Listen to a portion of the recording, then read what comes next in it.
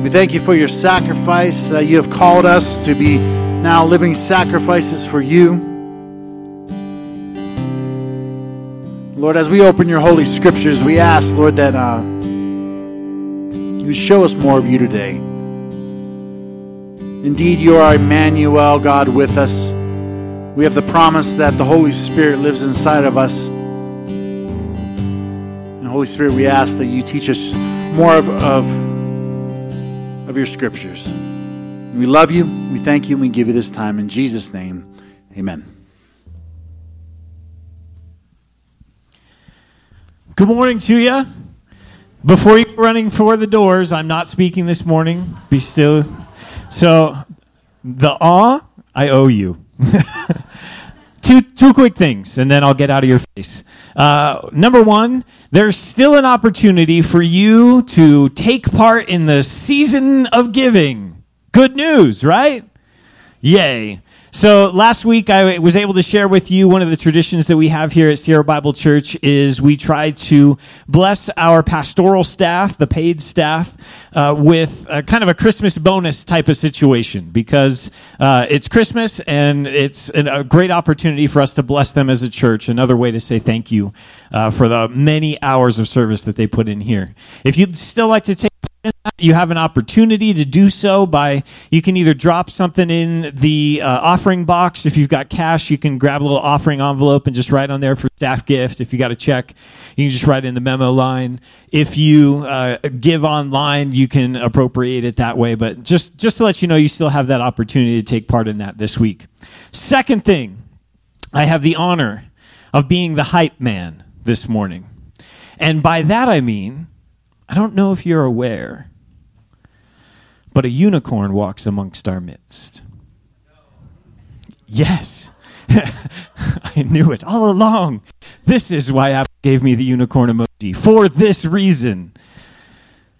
By unicorn, what I mean is my family and I have had the opportunity to be a part of a variety of churches in a couple of different states. And one of the things that seems to kind of be a persistent theme in all of these churches is that when it comes to a youth pastor, basically the main requirements are somebody who's relatively good looking, that is somewhat friendly, and is willing to be around children for a fair amount of portion of his week. That's basically it. So if you're looking to get into youth pastoring, that's about all you need for most other churches. However, Sierra Bible Church has the metaphorical unicorn, in case you haven't picked that up yet. We don't actually have a unicorn tied up out back.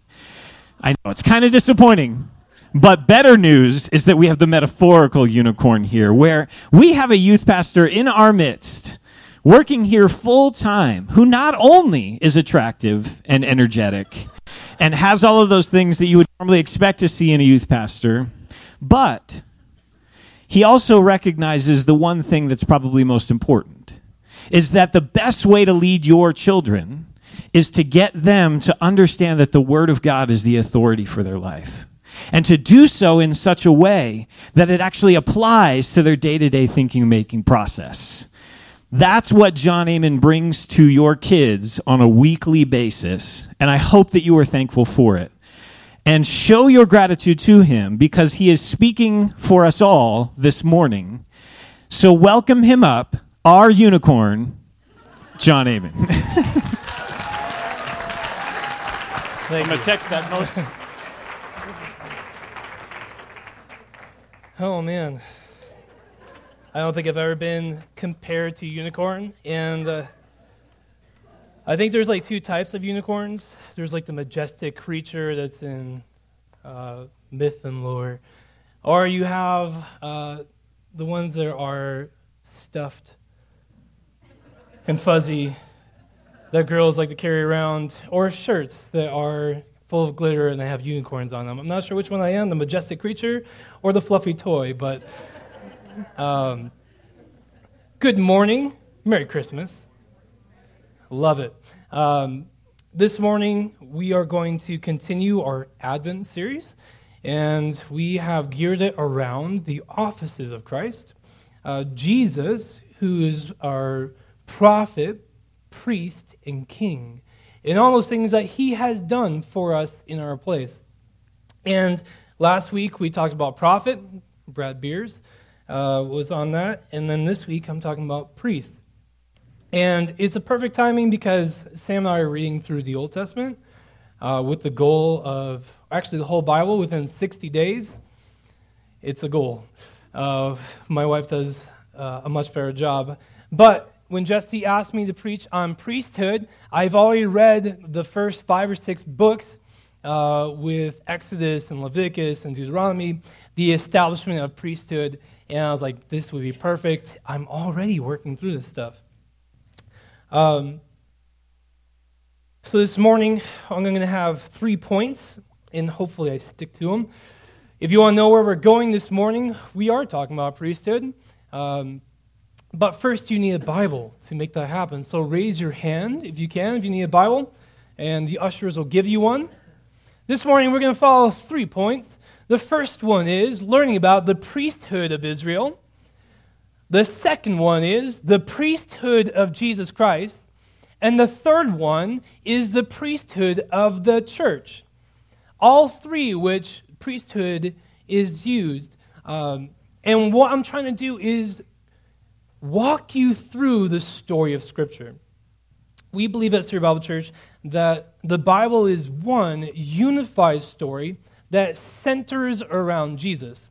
The Old Testament is pointing to the hope, the Messiah, Jesus Christ, for all of mankind. And currently, we are past Jesus being on earth, looking back at what he has done and how that transforms our lives. And so this morning, I don't just want to fill your heads with historical information, but also to challenge you to think about how the work of Christ has changed you and influences you, how you live your lives.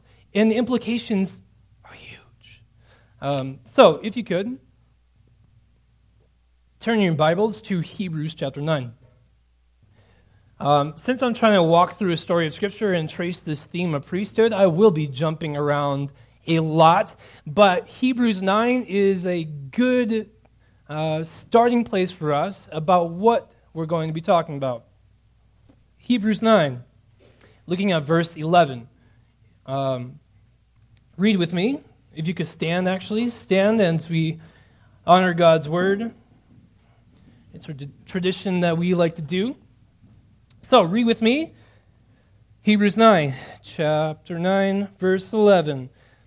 But when Christ appeared as a high priest of the good things that have come, then through the greater and more perfect tent, not made with hands that is not of this creation, he entered once for all into the holy places, not by means of the blood of goats or calves, but by the means of his own blood, thus securing an eternal redemption. For if the blood of goats and bulls and the sprinkling of defiled persons with the ashes of a heifer sanctify for the purifications of the flesh, how much more will the blood of Christ, who through the eternal Spirit offered himself without blemish to God, purify our conscience from dead works to serve the living God? Therefore, he is a mediator of the new covenant, so that those who are called may receive the promised eternal inheritance. Since a death has occurred that redeems them from the transgressions committed under the first covenant. Jump down to verse 23. Therefore, it was necessary for the copies of the heavenly things to be purified with these rites, but the heavenly things themselves with better sacrifices than these. For Christ has entered not into holy places made with hands, which are copies of the true things, but into heaven itself, now to appear in the presence of God on our behalf, your behalf. Nor was it to offer himself repeatedly as a high priest entered the holy places every year with blood not his own. For them he would have had to suffer repeatedly since the foundation of the world. But as it is, he has appeared once for all at the end of ages, to put away sin by the sacrifice of himself.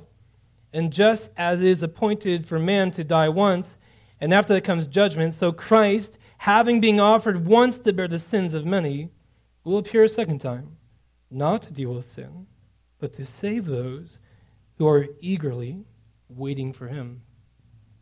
Father, just think of this time together that you have come to be our high priest, that you have dealt with this issue of sin to bring us back into relationship.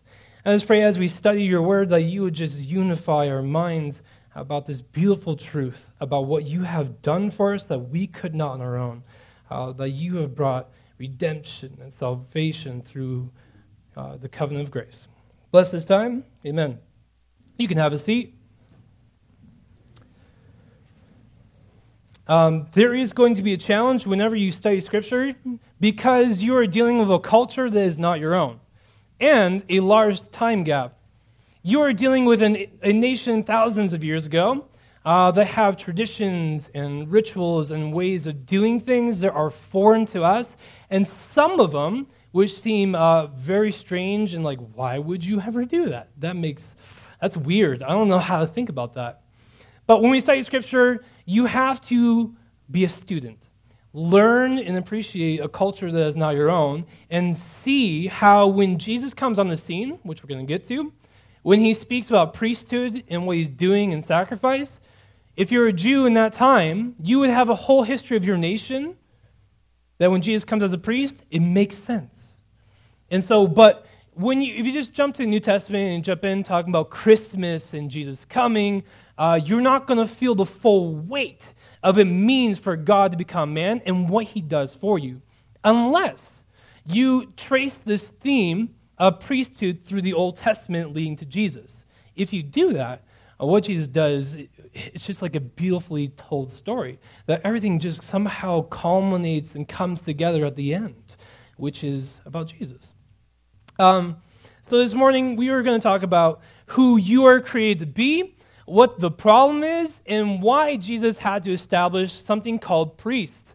One time, priests were not needed, but they were. So the question is, why is a priest needed in the Old Testament in Israel? Well, I'm glad you asked.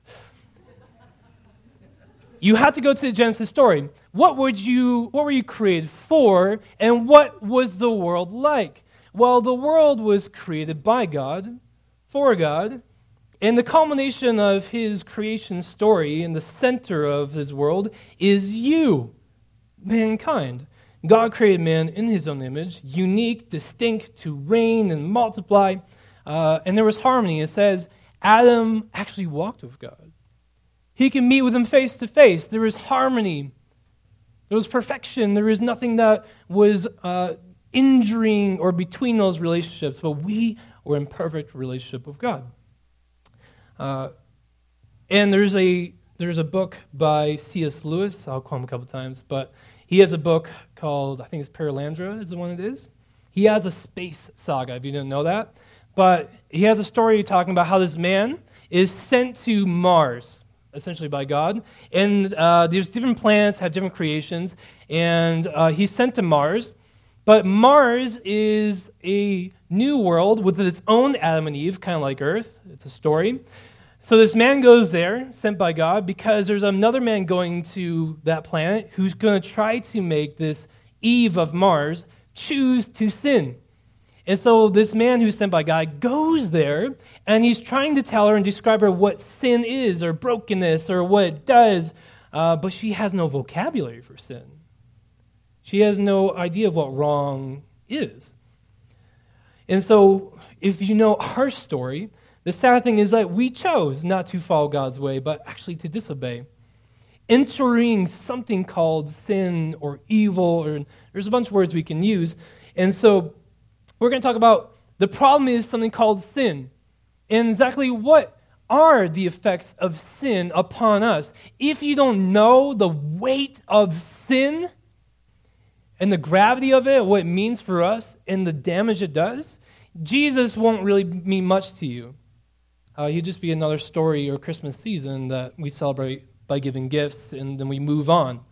But if you know what sin is, Jesus means everything. The gravity of what he has done for you in the most hopeless situation causes us to worship him. But there's three things I want to talk about just briefly. The first thing that sin does is sin is described as a corruption or defilement in the Bible. To corrupt means to change its original use or meaning into something else, reducing its quality or value. Sometimes Scripture uses this word called defiled. Defiled means like to be unclean or impure or stained. And so here's an example for you. I went to Atlantis to their buffet, and I had a Chinese pork steamed bun. And I thought it was so good. I was like, well, I got to learn how to make these. So I got a bamboo steam basket to make these steamed buns. You have to make a dough from scratch. You have to rise the dough, which means you have to use something called yeast. So I'm trying to follow this recipe I found on YouTube and watch this guy make it. And you take yeast, which is actually alive, believe it or not. Yeast is alive. And you put it in water to activate these little critters. And you wait some time, and it kind of like balloons a little bit. And you pour it into your flour and your mix, and you make your dough, and then you're supposed to prove it, which means you set it aside for like an hour and a half, and the dough like doubles in size and gets really big. So I waited an hour and a half, did the whole thing, put yeast in water, made my dough, and when I took it out of the oven, because you can prove it in the oven at a low temperature, it didn't rise. It looked the exact same. I was like, this isn't right. I know it's supposed to like be massive. Why isn't it doing this? Lo and behold, I learned that yeast has a nemesis, and it's called salt. And so I put salt in the water and the yeast together, and I misfollowed the directions. And come to find out, salt murders yeast. It literally kills it, so it can't do its job. So when I put salt in there, it just took a little bit of salt, and my yeast died, which means my dough doesn't rise, and I don't have tasty buns. They were like bricks when I tried to make them anyways. The same thing is with your sin. Your sin corrupts all of you. It somehow, it taints your will, your desires. You as a human being, you don't just sin, but you yourself become a sinner. It says in Scripture, it takes one. Just obey one part of the law, and you're guilty of the whole thing. So sin really defiles and corrupts us. And that wasn't the way we were supposed to be designed. But not only that, but your sin also does this major thing called separation. Sin is like a wedge. It's like how I think about it. If you've ever split wood before, or a huge stump that you can't just use an axe, you would use something called a wedge. And normally it's a heavy piece of iron or something. And what you would do is you put it on top of the stump, and you would drive it through the wood with some type of sledgehammer. And what that wedge is designed to do is actually to divide and separate those two pieces, to come between them. The same thing is for your sin. It says in Isaiah, "But your iniquities have made a separation between you and your God, and your sins have hidden his face from you, so that he does not hear." Isaiah is speaking to Israel and saying, your sins have separated you. They divided you. You no longer can be with God. And that is the same thing goes all the way back to Genesis. When we choose to disobey God, choose our own way, autonomy, self-law, I don't want to obey your law, God. We're going to define what's good and evil. Do what we want. And so the consequence is God says, you can't remain here. You can't eat from the tree of life. And he banishes Adam and Eve from the garden. And enters in all these curses that is felt upon the world, and not just us, but even culture and creation itself. And so, for example, here, if you are parents and you just remodeled your living room, and it was old, it was time to update it, and you replaced it with nice white carpet, repainted your walls, you wanted some shabby chic white couches, and your kids happen to be outside on a rainy day, and they found a nice place where rain and mud became one. And so they decided to wrestle around in the mud and like get filthy dirty. Imagine if you had your filthy dirty kids, and they come in and they start wrestling around with each other on your new white couch and across the floor. And then your mud is like spread everywhere on your brand new, everything white, shabby chic room. If you were a parent, you'd be like, what are you doing? So you realize what you've done. What you're supposed to do is come in the house, you're dirty, you can't sit on my couch. Go, take a shower, wash, then you are able to be clean, and now you can sit on my couch. The same thing is with sin. God's like, listen, if you want to have a relationship with me, pure holiness, perfection, and righteousness, everything good, I can't allow sin and evil and everything that comes along with that to be part of my creation. And it says we're not allowed to be with God. And you have that separation. That's what sin does. But the third thing it does is, if you follow what sin actually does, is the worst part of sin is it leads eventually to death. Why human beings die? Romans 5:12. Therefore, just as sin came into the world through one man, and death through sin, and so death spread to all men because all sinned. The ultimate consequence that is so felt is to watch someone you die, or watch someone you love die, or you yourself have to face the reality of death. Sin is so severe, so ultimate, it demands your very death. And the reason is because, first, you are separated from God, which means the God who made you, who sustains you, when you are removed from that life-giving source, the natural thing is like you're going to die. It'd be like unplugging yourself if you were actually on a machine that would keep you alive. Or if you woke up in the morning and you said, today, I am going to live without breathing. That's my last breath. No, you can't. It's vital for you to live is to breathe. Just as vital is to breathe air to work throughout your day, the same thing is for you to actually have your existence and live, you have to be connected to Jesus. But we have chosen, your sin is a willing choice to separate yourself. I will not be with God.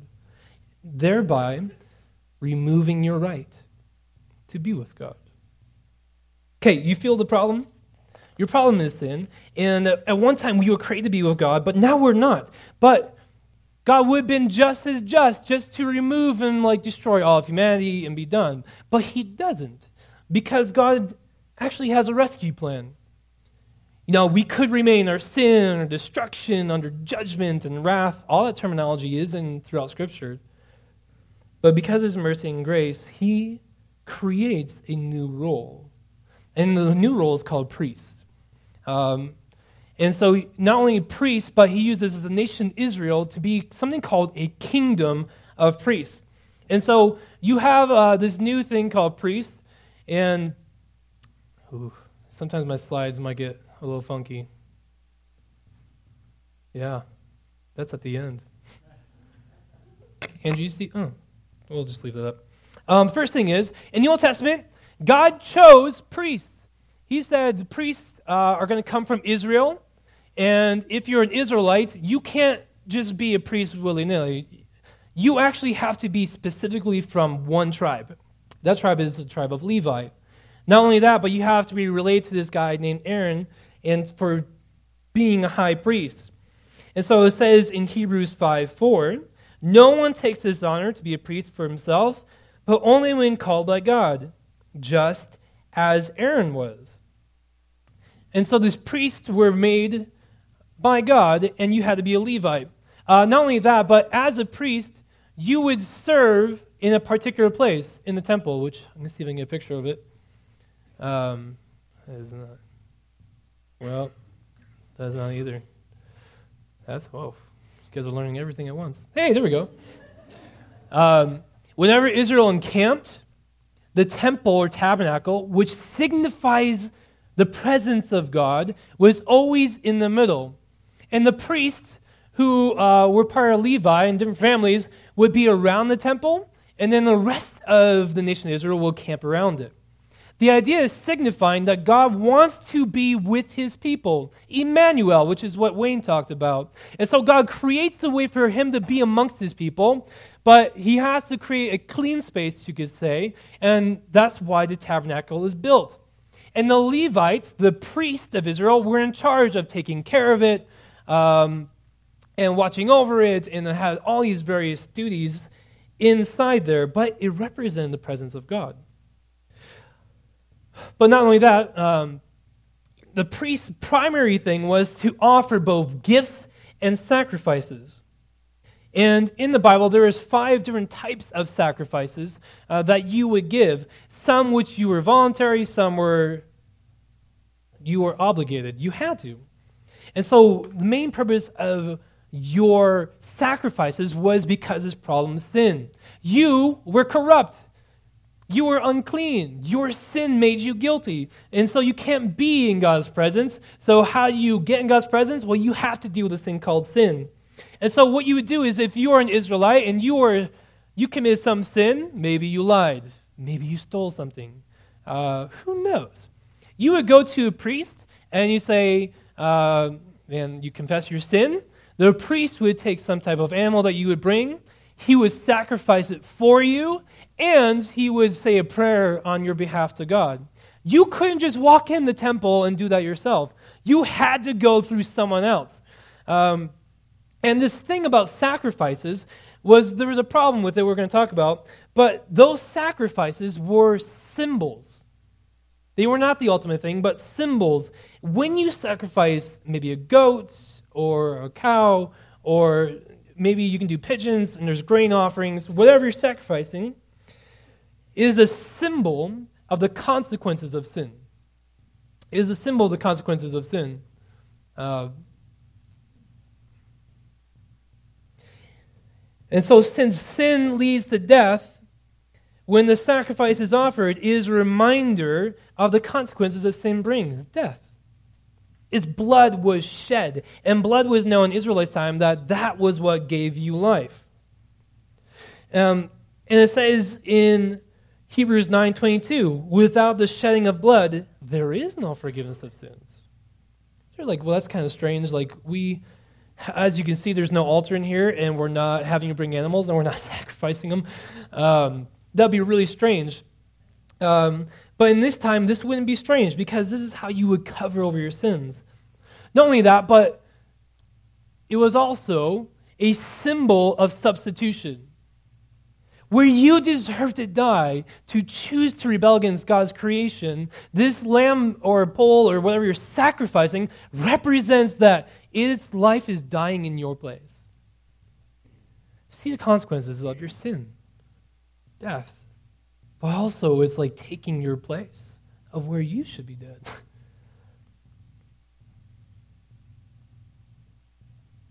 But the main duty of a priest was that of a mediator. A mediator.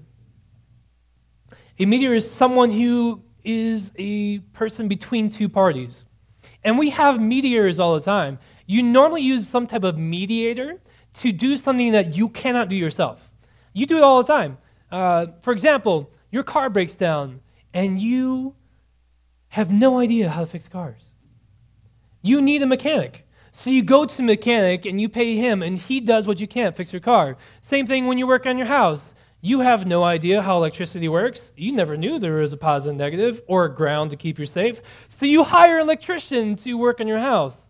You don't know how to plumb. So you hire a plumber who hooks up your shower or your toilet. Who knows? But this isn't uncommon. Our culture, we have mediators for all kinds of things.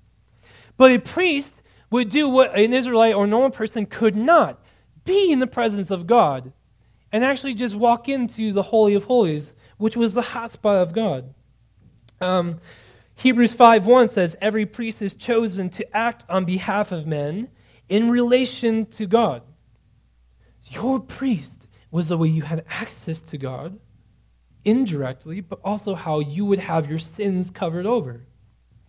And when Israel would continually sacrifice, it allowed God to actually be with the nation of Israel. But he was confined to only the nation of Israel.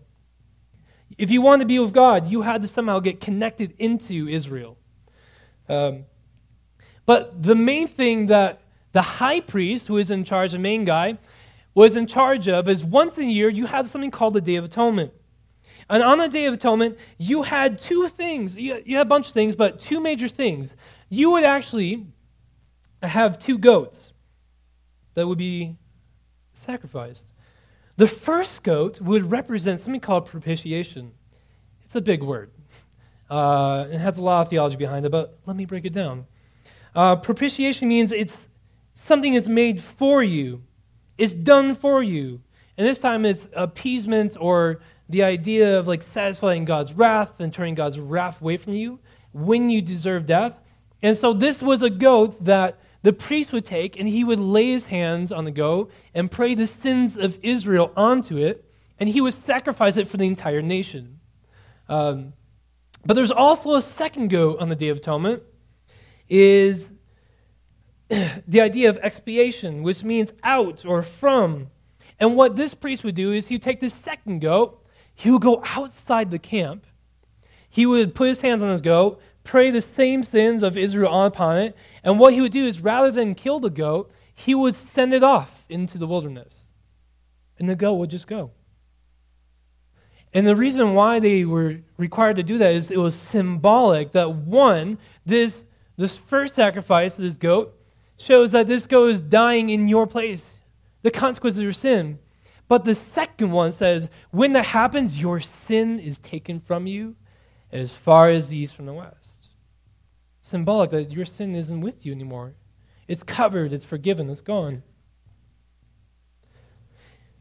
And also this high priest, he would go into the Holy of Holies, and he was the only one allowed to go. No one else could. It was a specific right just to the high priest. But here's a problem. There's a problem with this whole system through the whole Old Testament of all these laws about sacrifices and how to do them. And the first thing is this. When you're sacrificing all these animals and stuff, it's imperfect. Hebrews 7:11, if perfection had been attainable through the Levitical priesthood, for under it the people received the law, what further need would there have been for another priest? Verse 19 of chapter 7, for the law makes nothing perfect. Hebrews 9:9, gifts and sacrifices are offered that cannot perfect the conscience of the worshiper. The problem is these goats and these things that Israel is doing did not actually forgive your sin. It was a temporary covering, which is number two. It never was holding forever. It was temporary. Hebrews 7:23, the priests were many in number because they were prevented by death from continuing in office. So you would have generation after generation of priests because they would do something called die. They would represent Israel for a temporary time, and he would die. And so a new priest would have to come in the line. They were temporary, they were flawed. But also, the third thing is they were corrupt. They were supposed to hold the law, obey the law, and also intercede for the people when they break the law for them between God. But Hebrews 5:3 says, he, the priest, is beset with weakness. Because of this, he is obligated to offer sacrifices for his own sins. And when you read the prophets just rip in to the priests of Israel. Because we know the priests of Israel actually, over time, don't remain faithful.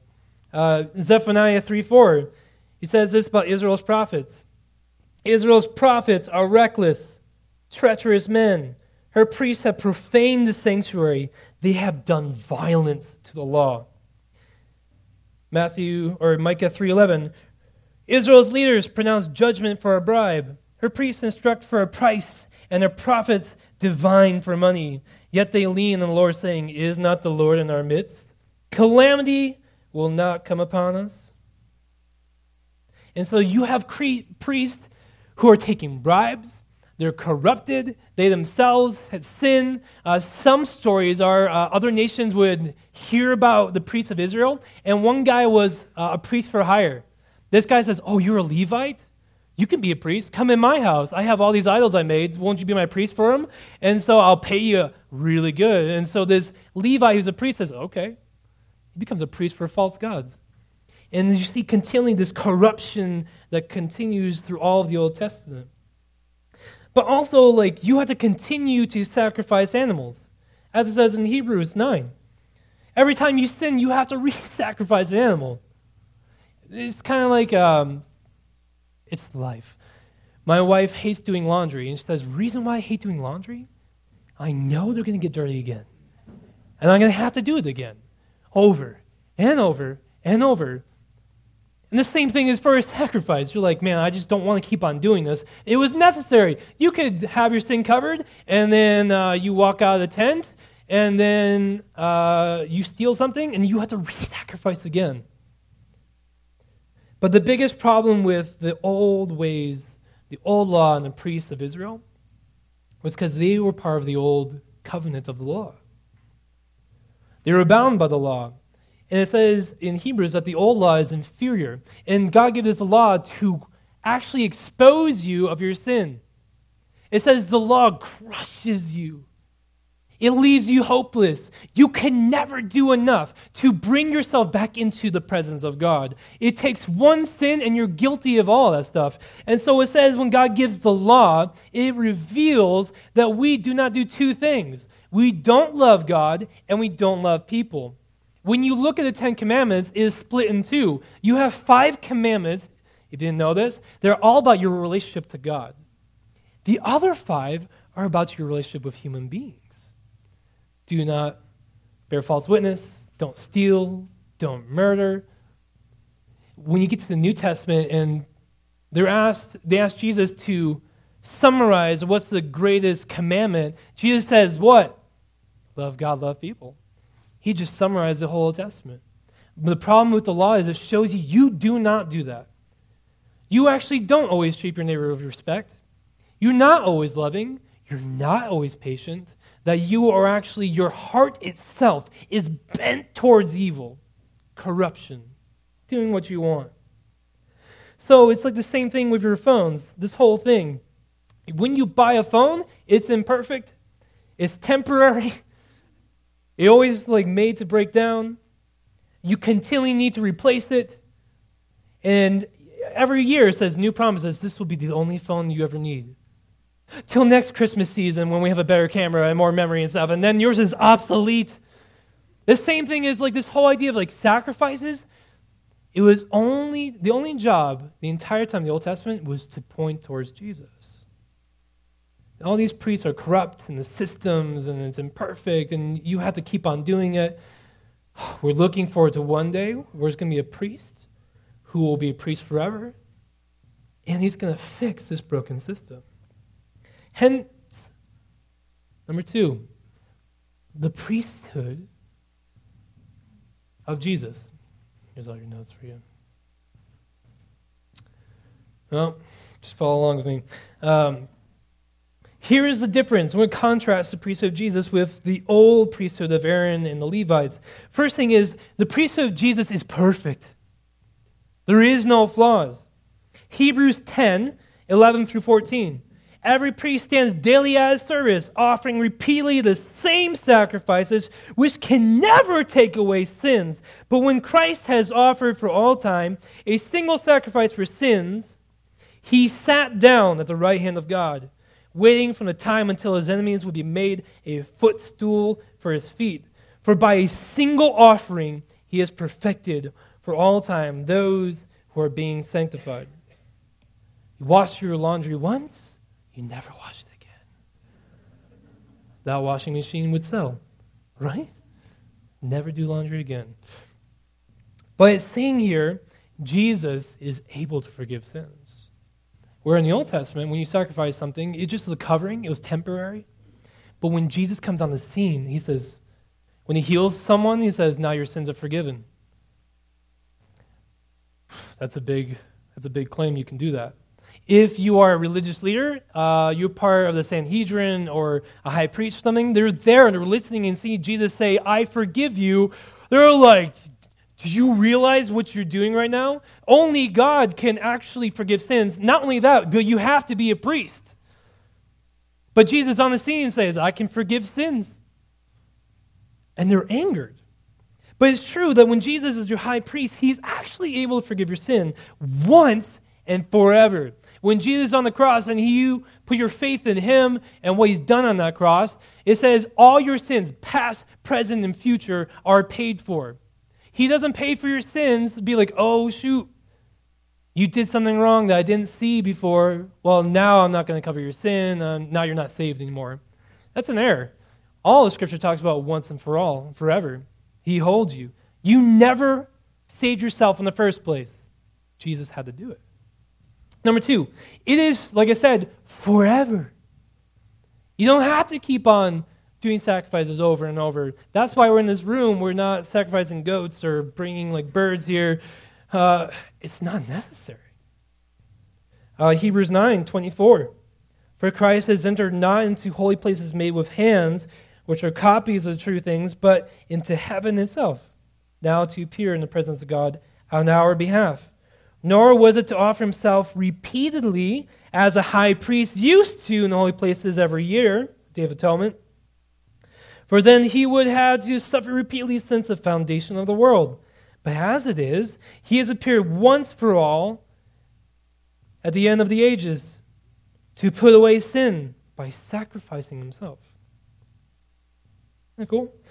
And the also thing is, where the priests in the Old Testament were corrupt and full of sin, Jesus was sinless. Hebrews 7:26. Hebrews 7:26. For it is fitting that we should have a high priest, holy, innocent, unstained, separated from sinners, exalted above the heavens. He has no need to, like those high priests in the Old Testament, to offer sacrifices daily.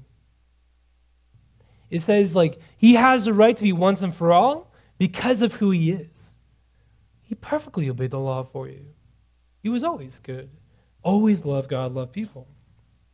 Not only that, but 2 Corinthians 5:21 says, for our sake he made him to be sin who knew no sin, so that in him we might become the righteousness of God. What's really cool about this, he doesn't just sacrifice like some animals and takes them from other people. Jesus himself is a sacrifice. It says, like, he never committed sin. He never did wrong. The person, like, who should be the judge is the one who's being judged. It says he actually became your sin for you. He takes on your sinful identity to the cross and crucifies it. He pays the debt by dying. His blood is shed, the symbol of life, for you, so you can be cleansed and made new, forgiven of your guilt. Hebrews 9:11-14. But when Christ appeared as high priest of the good things that have come, then through a greater and more perfect tent, not made with human hands, he entered once for all into holy places, not by means of the blood of goats or the blood of bulls, but by the means of his own blood, thus securing eternal life. For if the blood of goats and bulls and the sprinkling of defiled persons with the ashes of a heifer sanctify for the purification of the flesh, how much more will the blood of Christ, who through the eternal Spirit offered himself without blemish to God, purify our conscience from dead works to serve the living God? See, Jesus gives you the greatest act of love. He died for you. He gave you everything. Not only that, he took all of your sin upon himself by sacrificing for you. And when he does that, he creates a new covenant. So now you have the Old Testament, you have these priests and this sacrificial system, and it's bound by the law. And we know the only thing the law does, really, not only does it show you what it means to love God, but it condemns you. You don't do it. But when Jesus comes on the scene, he says he fulfills the law. He lives perfectly for you. He loves perfectly. And now, because he does that, you have a new covenant. God makes a new promise with you, the church. And it's not by law, but by grace. Freely given. You couldn't earn it. You would never be good enough.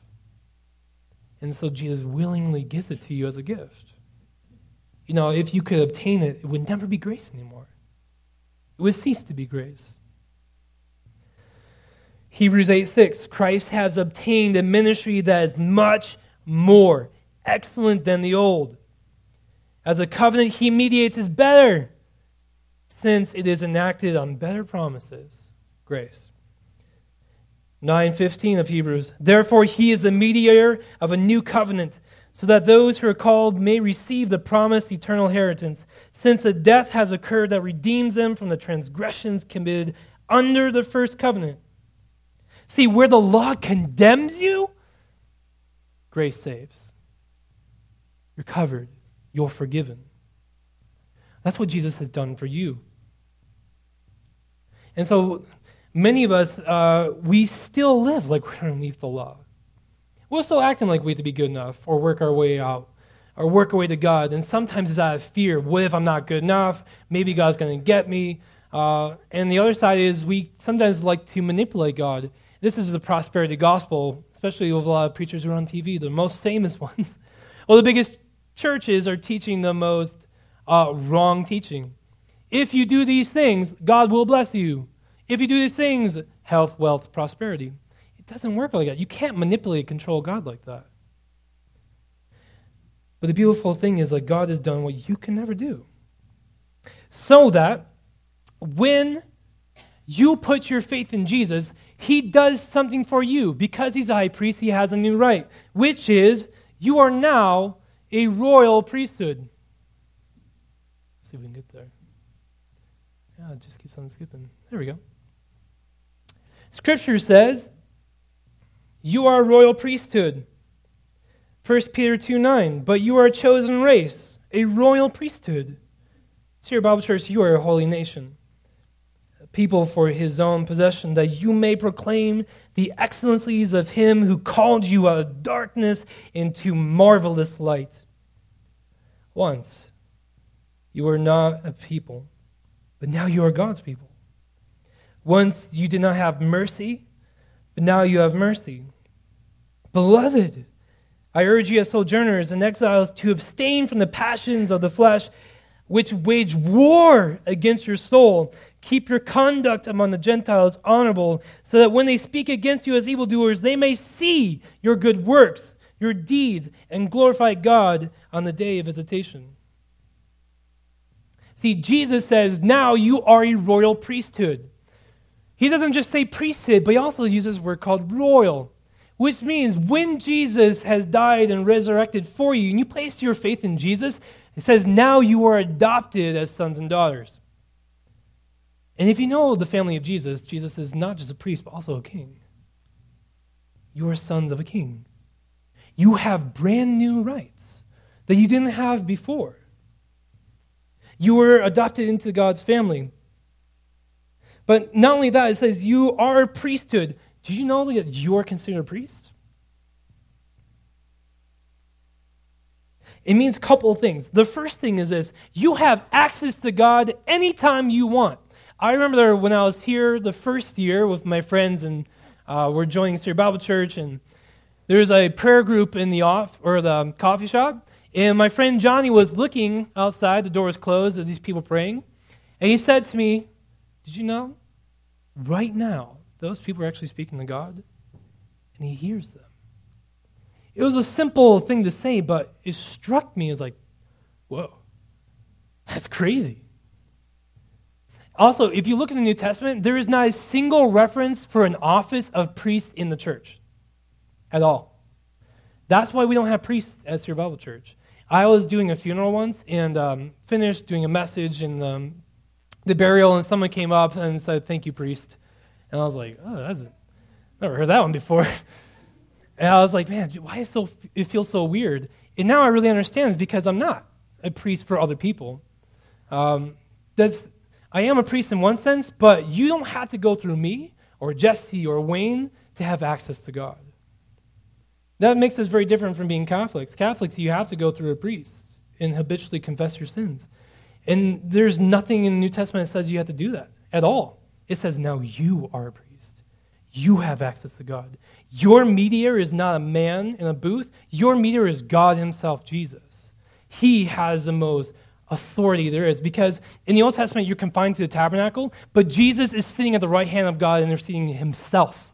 You are a temple of God. The temple has been broken down and has been rebuilt in 3 days through Jesus. And it says now the temple of God is in you. You represent God. You have access. The Holy Spirit, God himself, is in you. When you speak, he hears. When you don't know what to say, the Holy Spirit speaks for you and then actually reveals your heart to God.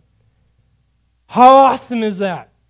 You don't have to go to a priest. You don't have to be connected to a certain country or nationality. You don't have to bring animals and sacrifice continually over and over. Never actually being seeing God face to face. But now you are the temple of God. You have access to Jesus. You now, because you are sons and daughters, have a new right to be with God. But not only are you royal priesthood, it says you are a living sacrifice. Romans 12, 1-2. I appeal to you, therefore, brothers, by the mercy of God, to present your bodies as living sacrifice, holy and acceptable to God, which is your spiritual worship. Do not be conformed to this world, but be transformed by the renewing of your mind, that by testing you may discern what the will of God is, what is good, acceptable, and perfect.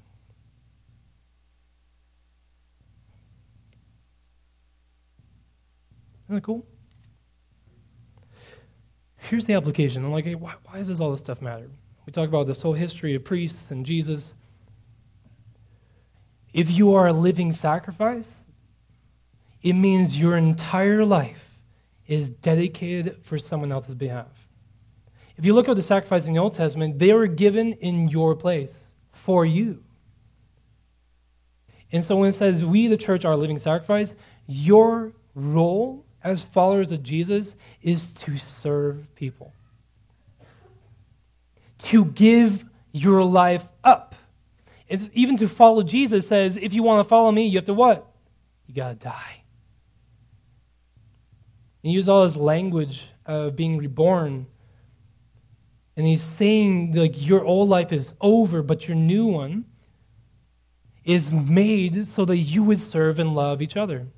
As God has loved you as your high priest and brought you into relationship, you are now called to serve and love people. You give up your rights for the rights of people. You give up some things that are comfortable, sometimes money, sometimes work, possessions, for the needs of others. You give up your desires, your goals, so someone else can complete their goals. The idea is you're continually thinking about not self and what you want, but what are the needs out there and how can I serve you? And you use what God has given you for the ministry of loving people. That's what it means to be a living sacrifice. That is your identity. You are not saved for yourself and to do what you want.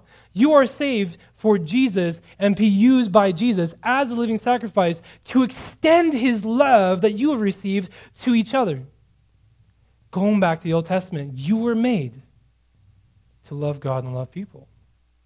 The law spells it out, what it looks like. And since you are a new creation under the covenant of grace, you are not crushed by the law, but the law is a means of showing how to worship and care for God and each other. Not only that, but what does it mean for Cedar Bible Church in this area? Well, another thing it means is you are a representative of Cedar Bible Church and God. What you do in this community, how you treat people in the workplace, when you're shopping, bumping into people on the road, how you drive even. Everything you do influences people's opinion of Jesus and what Christianity is all about. Or you could bring harm upon the name of Cedar Bible Church, and sometimes it just takes one of us to give us a bad reputation. Same thing in youth group. I'll have a kid who's new comes, and they'll stop coming after a while and be like, wow, what happened? Well, everyone in there isn't really kind or inviting. I'm like, wait a minute, everyone? What they're trying to say is there's just one person you met, and now the whole Cedar Bible Church youth group is guilty. The whole group is like this. Now I'm not going to come. You have a huge responsibility that when you walk outside these doors, you represent Jesus Christ and his church. We represent each other. We're all in this together. And so that's why we have to be careful to work out our salvation with humility. Always pursuing to become just like Jesus. We're called to do justice, to do good. The reality of what Christ has done as your high priest shapes your very character. You are saved to do good works, to care for the broken. Cedar Bible Church should feed the hungry. Cedar Bible Church should stand up for those who cannot defend themselves. We should foster, adopt. We should offer kindness, generosity, honesty, patience, goodness to all people, even your enemies. It says, do justice, which is the work of restoring the wholeness of what we should be.